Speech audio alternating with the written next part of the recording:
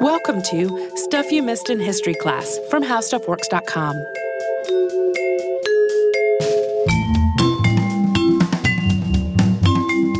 Hello and welcome to the podcast. I'm Tracy V. Wilson. And I'm Holly Fry.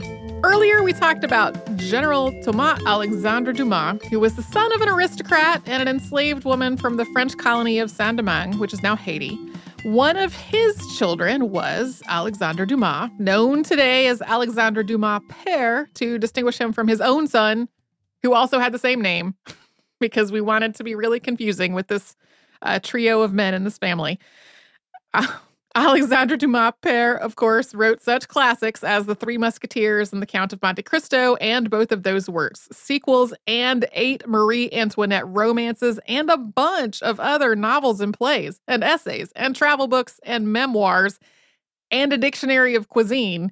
Hundreds and hundreds of works. The man was prolific. He did so much, and so much happened in his life that it's really impossible to do justice to every single aspect of it in one episode of the show. And having multiple episodes seemed like it was getting super excessive in terms of the Dumas family. So today we're going to talk about the upbringing that led Alexandre Dumas to become the writer that he was, along with some of the highlights and themes of his later life and work. In my head, I'm now like, we should start a podcast just called Dumas, and it's just their family and all of its high drama and fascinating twists and turns. So, Alexandre Dumas was born on July 24th, 1802, in the town of Villers-Cotterêts in northern France. His father, as we just said, was General Alex Dumas. His mother was Marie-Louise Elisabeth Labouré, daughter of an innkeeper, and the two of them met when Alex was billeted at that inn during the French Revolution. Alexandre had one surviving older sister and another who died before he was born. According to his father, he weighed 10.5 pounds and was 18 inches long at birth. Dumas' childhood was quite difficult, although his father had been in command of huge parts of the French military, which we talked about in that previous episode. He had fallen out of favor with Napoleon long before being captured and imprisoned in a dungeon in Naples for nearly 2 years. Once he was released, he was injured and ill, and he still couldn't collect a pension or back pay, so the family fell into poverty. Alexandre spent his early childhood in the company of his father, who regained some of his former health, but not enough to return to active duty. He heard all kinds of stories about his father's dramatic exploits in the army. Alex Dumas had also been fond of performing various feats of strength, some of which he could still manage, and young Alexandre was fascinated by them. His father had been a war hero and one of the most prominent men of color in the French military. But Alexandre's perception of him went even beyond that into someone who was larger than life and almost mythic. Dumas described it this way, quote, "I adored my father. Perhaps at so early an age, the feeling which today I call love was only a naive astonishment at that Herculean stature and that gigantic strength I'd seen him display on so many occasions. Perhaps it was nothing more than a childish pride and admiration. But in spite of all that, even today the memory of my father in every detail of his body, in every feature of his face, is as present to me as if I had lost him yesterday." Alex Dumas died on February 26, 1806, probably from stomach cancer. Alexandre was approaching his 4th birthday, and as his father's condition worsened, his mother sent him to spend the night with cousins who lived nearby so that he would not be traumatized if his father died during the night.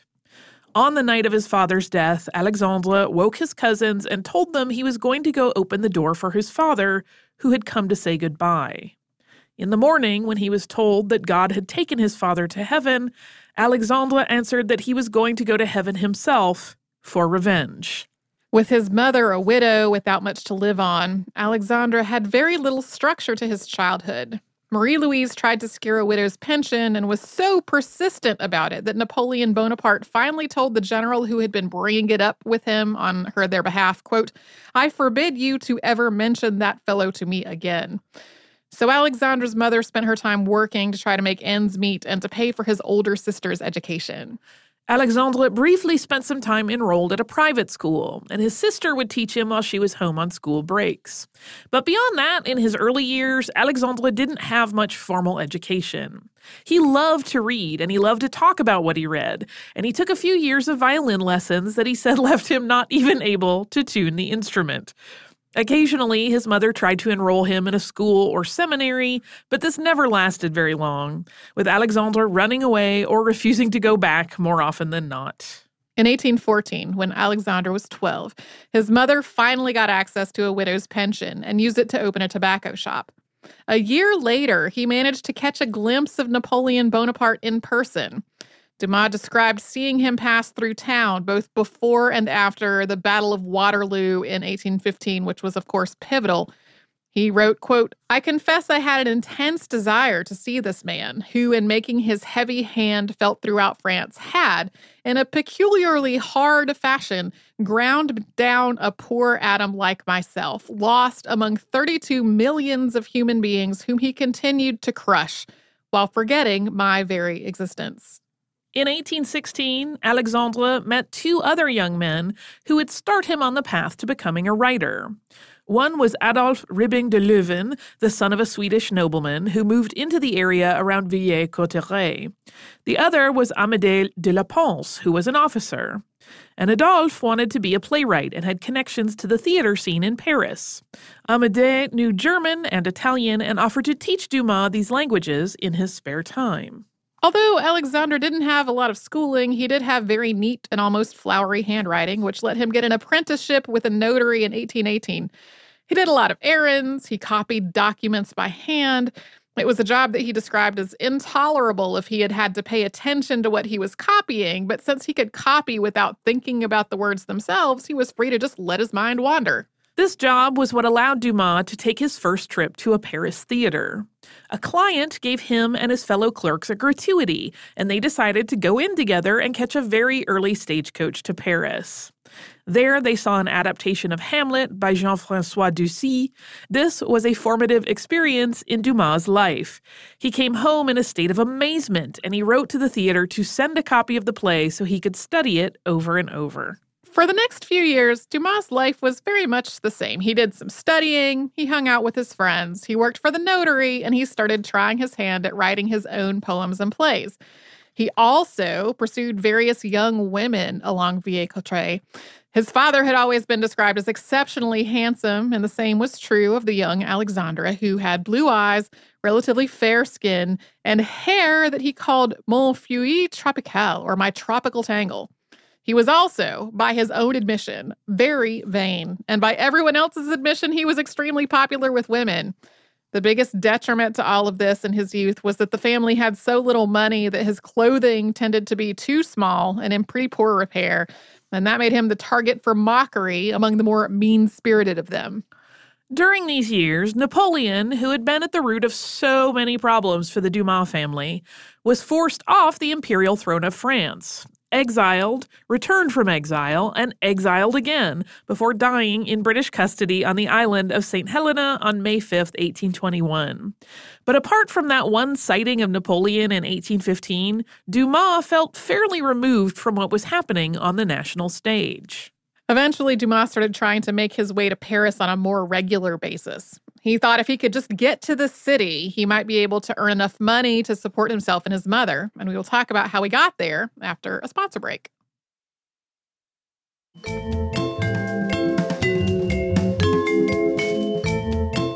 As I noted before the break, in the early 1820s, Alexandre Dumas made up his mind to start visiting Paris as often as he could, with the mind to eventually moving there. But he really had to scrounge for money to make these trips. On one occasion, he and a friend went together, hunting rabbits and partridges along the way so that they could sell them once they got to Paris and pay for their food and lodging. This required the two of them to outsmart the gamekeepers who were in charge of the land that they were illegally hunting on. They only had one horse between them, so one had the gun and the other stayed on the horse to take the quarry and ride off with it before the gameskeeper could follow the sound of the shot and find them. They did make it to Paris and back, but Dumas got fired from a new notary job that he'd gotten just a few months before. He had taken this trip while his boss was away, planning to go and return without him knowing, but instead, his boss got back a few hours before he did. I feel like that's a classic sitcom scenario playing out in the early 1800s in France. Yeah, this is one of the many things, like so many things come up that just sound like this could be a little scene from one of his books. After his mother sold some property to settle the family's debts, Dumas convinced her to let him sell some engravings that his father had brought home while serving in the military. And then, according to his memoir, he tried to build on the 50 francs that he had gotten for these engravings. He took his money to the local coffee house and started playing billiards against a family friend named Monsieur Cartier, with the loser buying the winner 2 glasses of absinthe. They weren't drinking the absinthe, they were just using this to basically keep score. They kept doubling their bets over the course of 5 hours until, according to Dumas, he had won 600 glasses of absinthe. That was worth about 90 francs, which he took in lieu of all that alcohol. I don't know. There's something, you could have done a split payment. That would save fine.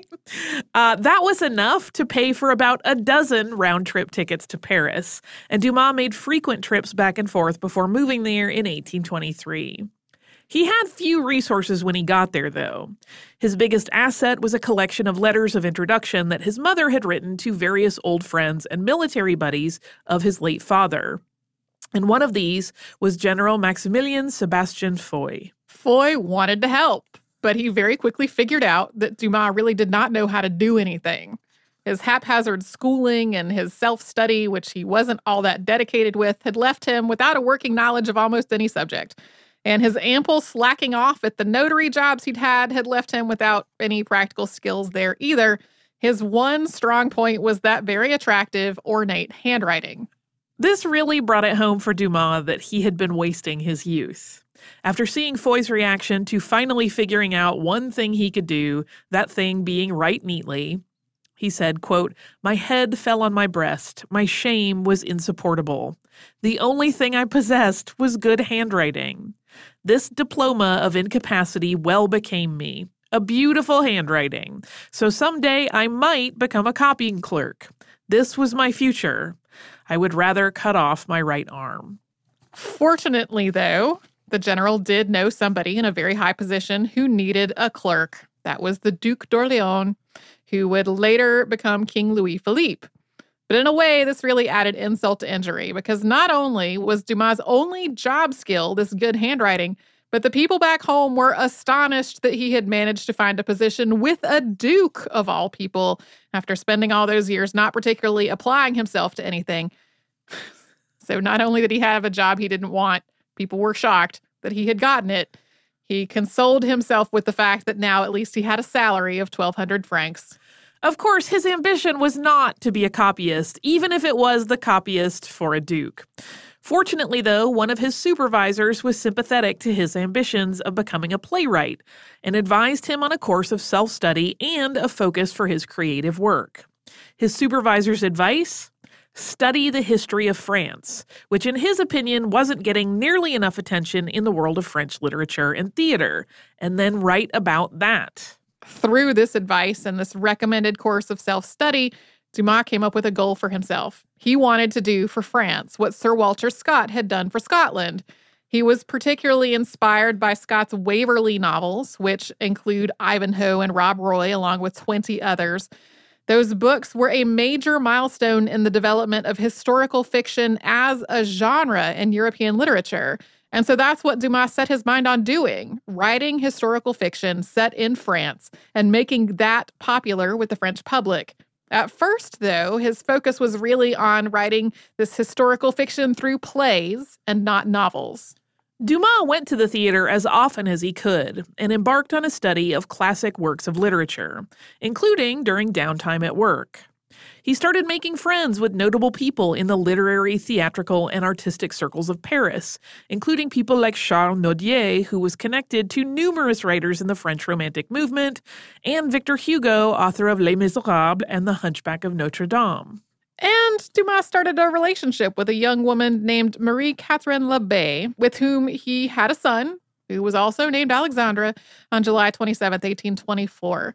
The two of them never married, but Dumas paid for their lodging and visited them often after their romantic relationship ended.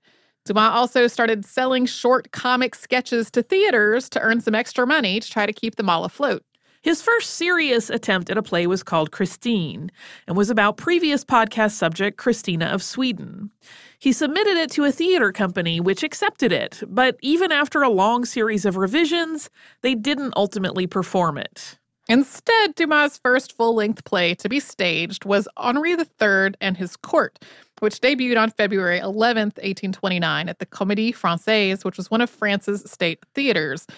Just a few days before the play's debut, Dumas' mother had a stroke, so he had to divide his time between the theater and her bedside, including stepping out of the theater to go check on her during that first performance. Just before the play opened, he also invited the Duc d'Orléans, who politely declined, saying that he had another engagement. Dumas convinced the Duke to come and to bring his whole retinue with him. A lot of Dumas' friends were also there, including Victor Hugo. Possibly helped by having so many people who he knew and liked in the audience, the reception was overall extremely positive. There was a lot of loud applause in the theater and generally pretty favorable reviews afterward. And this performance has been cited as the start of a shift in French theater, away from the classical and toward the romantic, with the play itself a drama rather than a classic tragedy. But of course, the acclaim was not universal. A number of more classically minded, established playwrights objected to its more romantic sensibilities and staging, and the fact that it was melodramatic instead of tragic. Some of these playwrights circulated a petition denouncing the theater's management for allowing such a play to be staged, and advocating that France not allow such work to be performed at any of its national theaters. Henri III was also criticized for being against the monarchy, and it spawned a huge debate about censorship. This was the first of many, many plays in a career that was truly prolific and did involve a staging of Christine not long after.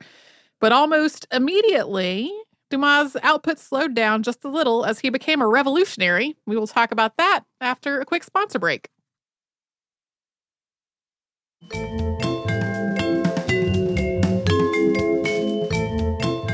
In addition to writing and co-writing a massive amount of work during his lifetime, Alexandre Dumas was, like his father, a revolutionary, although not on the exact same scale as his father. Thomas Alexandre Dumas had been firmly on the liberty, equality, fraternity side of the French Revolution and was a staunch defender of the French Republic. Dumas had many of these same leanings, which came to the fore in 1830. The July Revolution, or the Revolution of 1830, was one of a series of revolutions that swept through Europe between 1830 and 1832. In France, it was in response to a series of ordinances issued by King Charles X. In these ordinances, the king dissolved the Chamber of Deputies and called for new elections to be held in September. But he also changed the laws so that most of the electorate lost their right to vote, and he suspended the freedom of the press. People were, of course, very upset by this. Dumas had been on the verge of leaving for a trip to Algiers, which France had just annexed when these 4 ordinances were issued. So instead of going on his trip, he sent his servant to retrieve his gun from the gunsmiths and to buy him some ammunition. And then as the revolution grew more violent, he joined the demonstrators at the barricades. After hearing the Marquis de Lafayette, who has been name-dropped in so many podcasts at this point, I can't even keep up. After hearing him say that they did not have enough ammunition, Dumas also planned and helped carry out a successful powder raid at the magazine at Soissons. The fighting went on from July 27th to the 29th, after which Charles abdicated. And his successor was King Louis-Philippe, former Duc d'Orléans, described as the King of the French rather than the King of France. But Dumas' prior relationship with the king did not serve him well. The king told him to stick to poetry, not politics, and Dumas rebutted that a poet's point of view could be prophetic. Louis-Philippe abruptly dismissed him, and Dumas resigned his position at the library of the Palais Royal, where Louis-Philippe had appointed him while still a duke. A similar series of revolutions took place in 1848, which overthrew Louis-Philippe. Dumas was part of this uprising too, and then afterward he tried unsuccessfully to run for parliament. To return to the 1830s, though, on March 5th, 1831, Dumas and Belle Claire Samé had a daughter together, who they named Marie Alexandrine. The next year, he took a trip to Switzerland, and he published a travelogue from his time there in 1833. This was the first of many travels, sometimes for pleasure, but often to escape criticism, political disputes, the ire of the monarch, or debt. Yeah, one of the articles that I read leading up to this was basically like, when the going got tough, Dumas left. In the 1830s, he started experimenting with writing stories and novels rather than just plays. And in 1836, a new development in the world of publishing really shifted what he was doing. Until that point, newspapers in France had sold annual subscriptions. But that year, a paper called La Presse started selling individual issues. And with individual issue sales came the opportunity for serialized novels that were published one bit at a time from one issue to the next, something we're familiar with today that at the time was truly groundbreaking. This was hugely successful, both for Dumas and for the newspaper. He started writing novels that would be published serially, with installments ending with cliffhangers to encourage people to buy the next issue. Other publications and writers started following the same model. Serialized writing drove a dramatic increase in newspaper sales, and that increase lasted for decades. In 1840, Dumas married Ida Ferrier. They would be together for about the next 4 years, and they spent most of that time living in Florence because it was cheaper than Paris. Many of Dumas' most famous works were written between 1844 and 1854, including The Three Musketeers and The Count of Monte Cristo.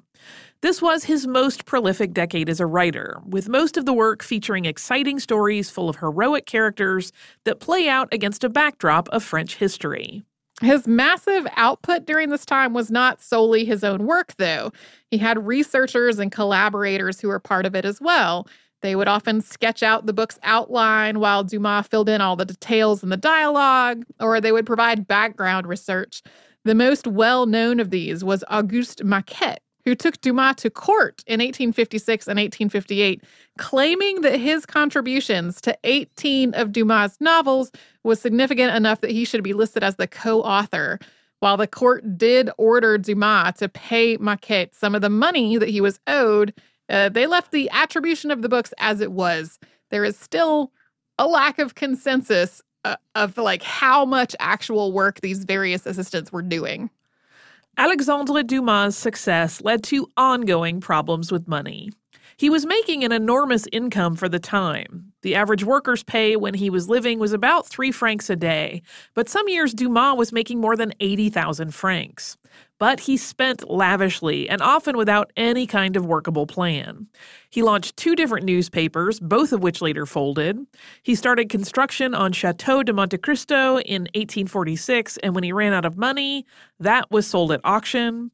In 1847, he opened the Théâtre Historique in Paris, which was bankrupt within 3 years, leading him to be prosecuted for his debts. He fled to Belgium, and then Russia, and then Sicily, and then back to Paris to finally settle his bankruptcy. His travels and his spending habits did not stop there, though. In the late 1850s, he went to England, Germany, Russia, and Italy. And then in 1860, he bought a yacht called the Emma, and he used that yacht to follow Giuseppe Garibaldi's expedition of the 1000 in 1860.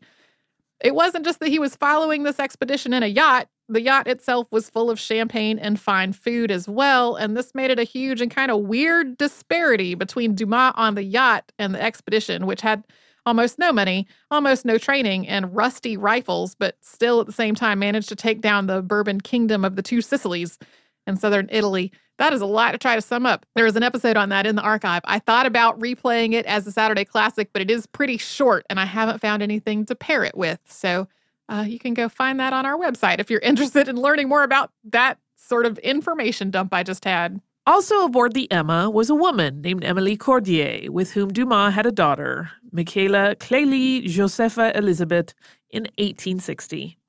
So all this together, the spending lots of money, the having a number of children with a variety of different women, his general behavior, all of that made Dumas a frequent target of satire and derision. Especially as he got older, newspaper cartoonists depicted him as this rotund, inept, and very vain person with an increasingly astonishing tangle of hair. Like his father, he was fond of dueling, and his critics made fun of him for that, too. as with the episode on his father, there's part of me that's like, what is wrong with you? Get your act together. But also he produced a lot of delightful things, so it's not my place. Sometimes these criticisms were totally warranted. After the expedition of the 1000, Giuseppe Garibaldi named Dumas the director of excavations and museums. Dumas took that as an opportunity to try to insert himself as an influencer in Naples, and he was so relentlessly mocked for it that Garibaldi rescinded his appointment after merely a few days. Historians diverge on the role that racism may have played in all of this and in Dumas' life. Obviously, racism existed. Honoré de Balzac, for example, called Dumas that Negro. And these caricatures, as I mentioned earlier, often really played up things like Dumas' hair, which was very distinctive and sometimes large. There's also a widely reported anecdote in which somebody was disparagingly talking about Dumas' race, and he walked over to them and said, quote, "My father was a mulatto, my grandfather was a Negro, and my great-grandfather a monkey. You see, sir, my family starts where yours ends." But it wasn't something that Dumas really talked about in his own memoirs, and comparatively few of his works focus on Black characters. Most notable is Georges, which we talked about in our prior episode, in which the titular character is described as mulatto and leads a slave uprising. Ingenue, which is set in the French Revolution, calls for the abolition of slavery. There's a lot more along the lines of general injustice than racism specifically. Earlier in his life, Dumas had described himself and his process this way, quote, "My dramatic work and my efforts at historical writing had developed two principal qualities, those of dialogue and of narrative. And these are qualities which, speaking with my usual frankness about myself, I may say that I possess in a superior degree. But at this time, I had not yet discovered the existence of two other qualities, no less important, lightheartedness and a lively, amusing style. As a rule, people are cheerful and lighthearted because their digestion is in good order and they have nothing to bother them. But in my case, this condition is a persistent one, not indeed making me insensible to sorrow, which whether affecting my friends or myself moves me deeply, but rendering me proof against all the worries, cares, and conflicts of daily life." But toward the end of his life, Dumas was no longer free from cares and worries. He became increasingly wistful and anxious. In 1857, he had a conversation with his son, Alexandre, who found him awake at night. The elder Alexandre said that his stomach hurt and that when that happened, he walked. He said when it got worse, he read. The younger Alexandre asked, "And what about when it gets too painful to read?" And his father answered, "I work." In 1870, at the age of 68, Dumas was broke, and he moved in with his son, who was now a respected writer in his own right, and told him, quote, "I have come to die in your home."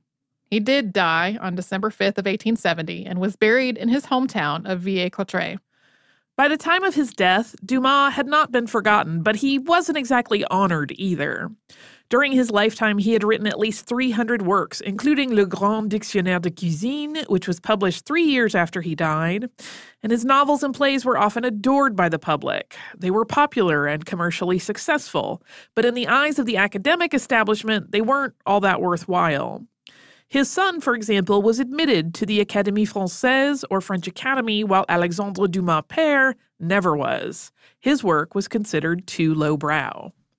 Today, though, several of Dumas' works are considered among the classics of French literature, and they've been translated into more than 100 languages and adapted over and over and over and over for the stage, TV, radio, and film.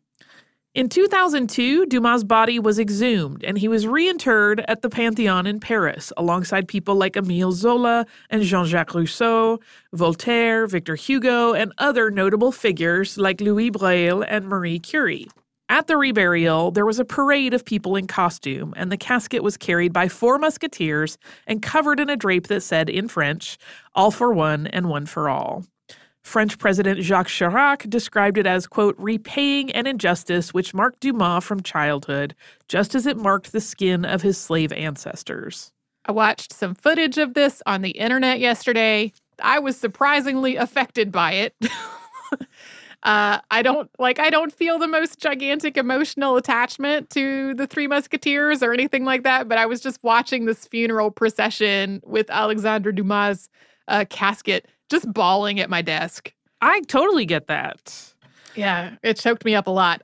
This also did happen over the extremely strong objections of Villers-Cotterêts. They were not happy about exhuming him. They called it an insult to his memory. The mayor was kind of like, well, after I approved this, I realized that I really regret it. It was very upsetting for the place that he had grown up and was originally buried. And the Chateau de Monte Cristo that we talked about him working on and not quite finishing was eventually restored. It is now a museum. In the late 1980s, a copy of Le Chevalier de Saint-Hermine, which is the last cavalier, was unearthed at the Bibliothèque Nationale in Paris, and that was published in 2005.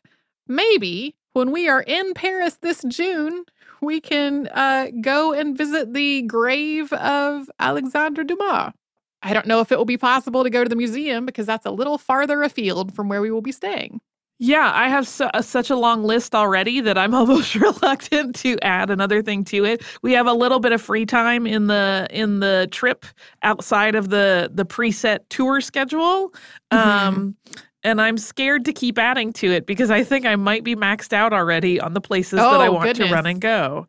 But maybe we'll go to the Pantheon. I, on the other hand, have had a lot going on. Nothing bad, just a lot going on. And so I have just been like, we're going to Paris in June. And that is the end of my thought process. I'm going to have to look at it in more detail before we, get on a plane.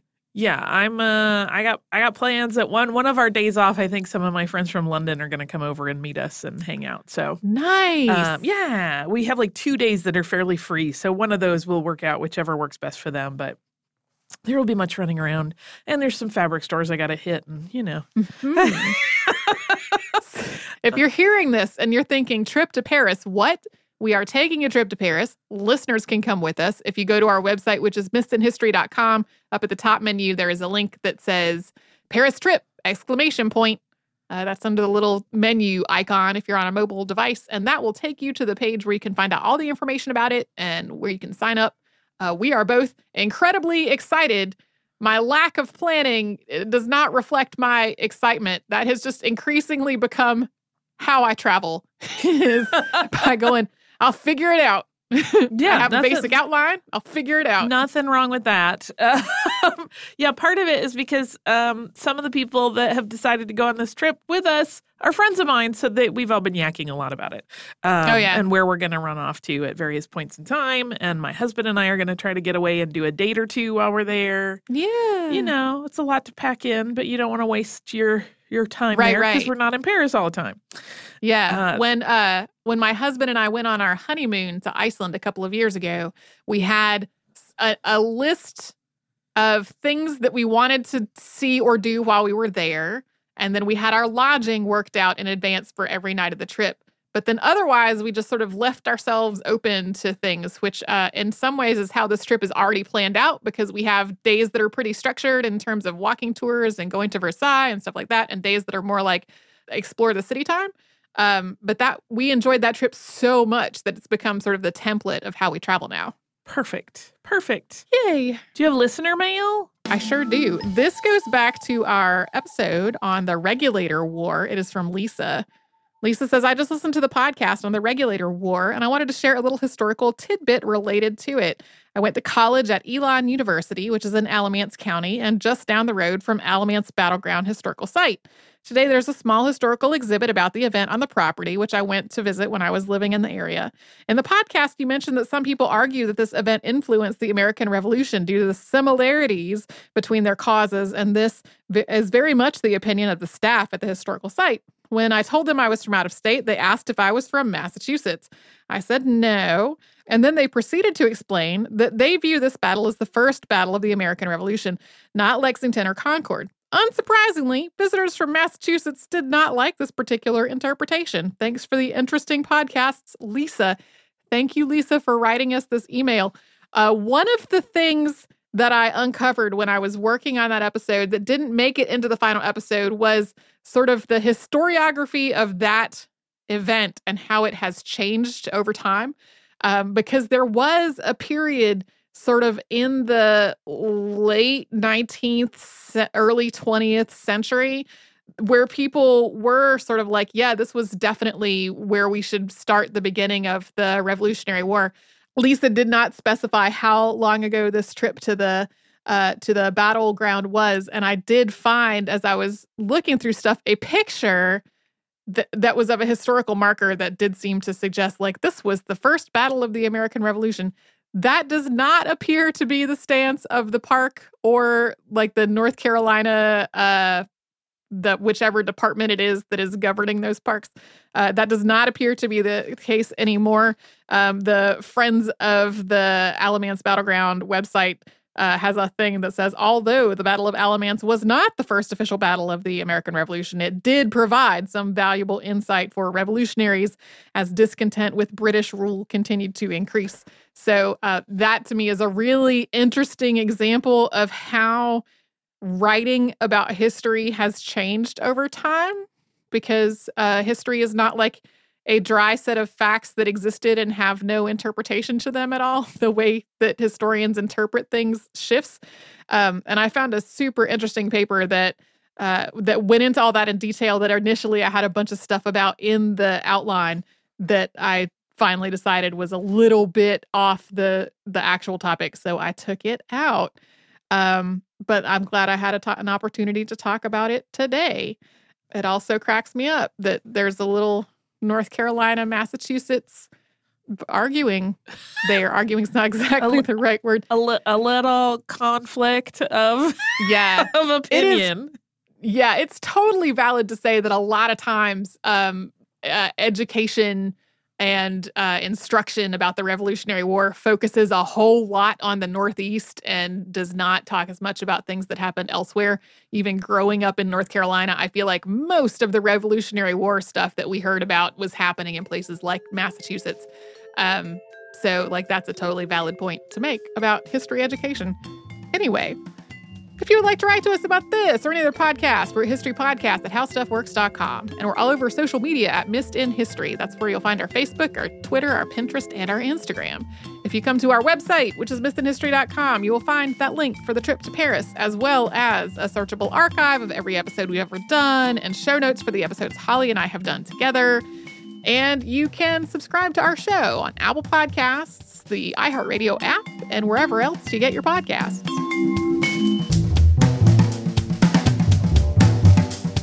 For more on this and thousands of other topics, visit howstuffworks.com.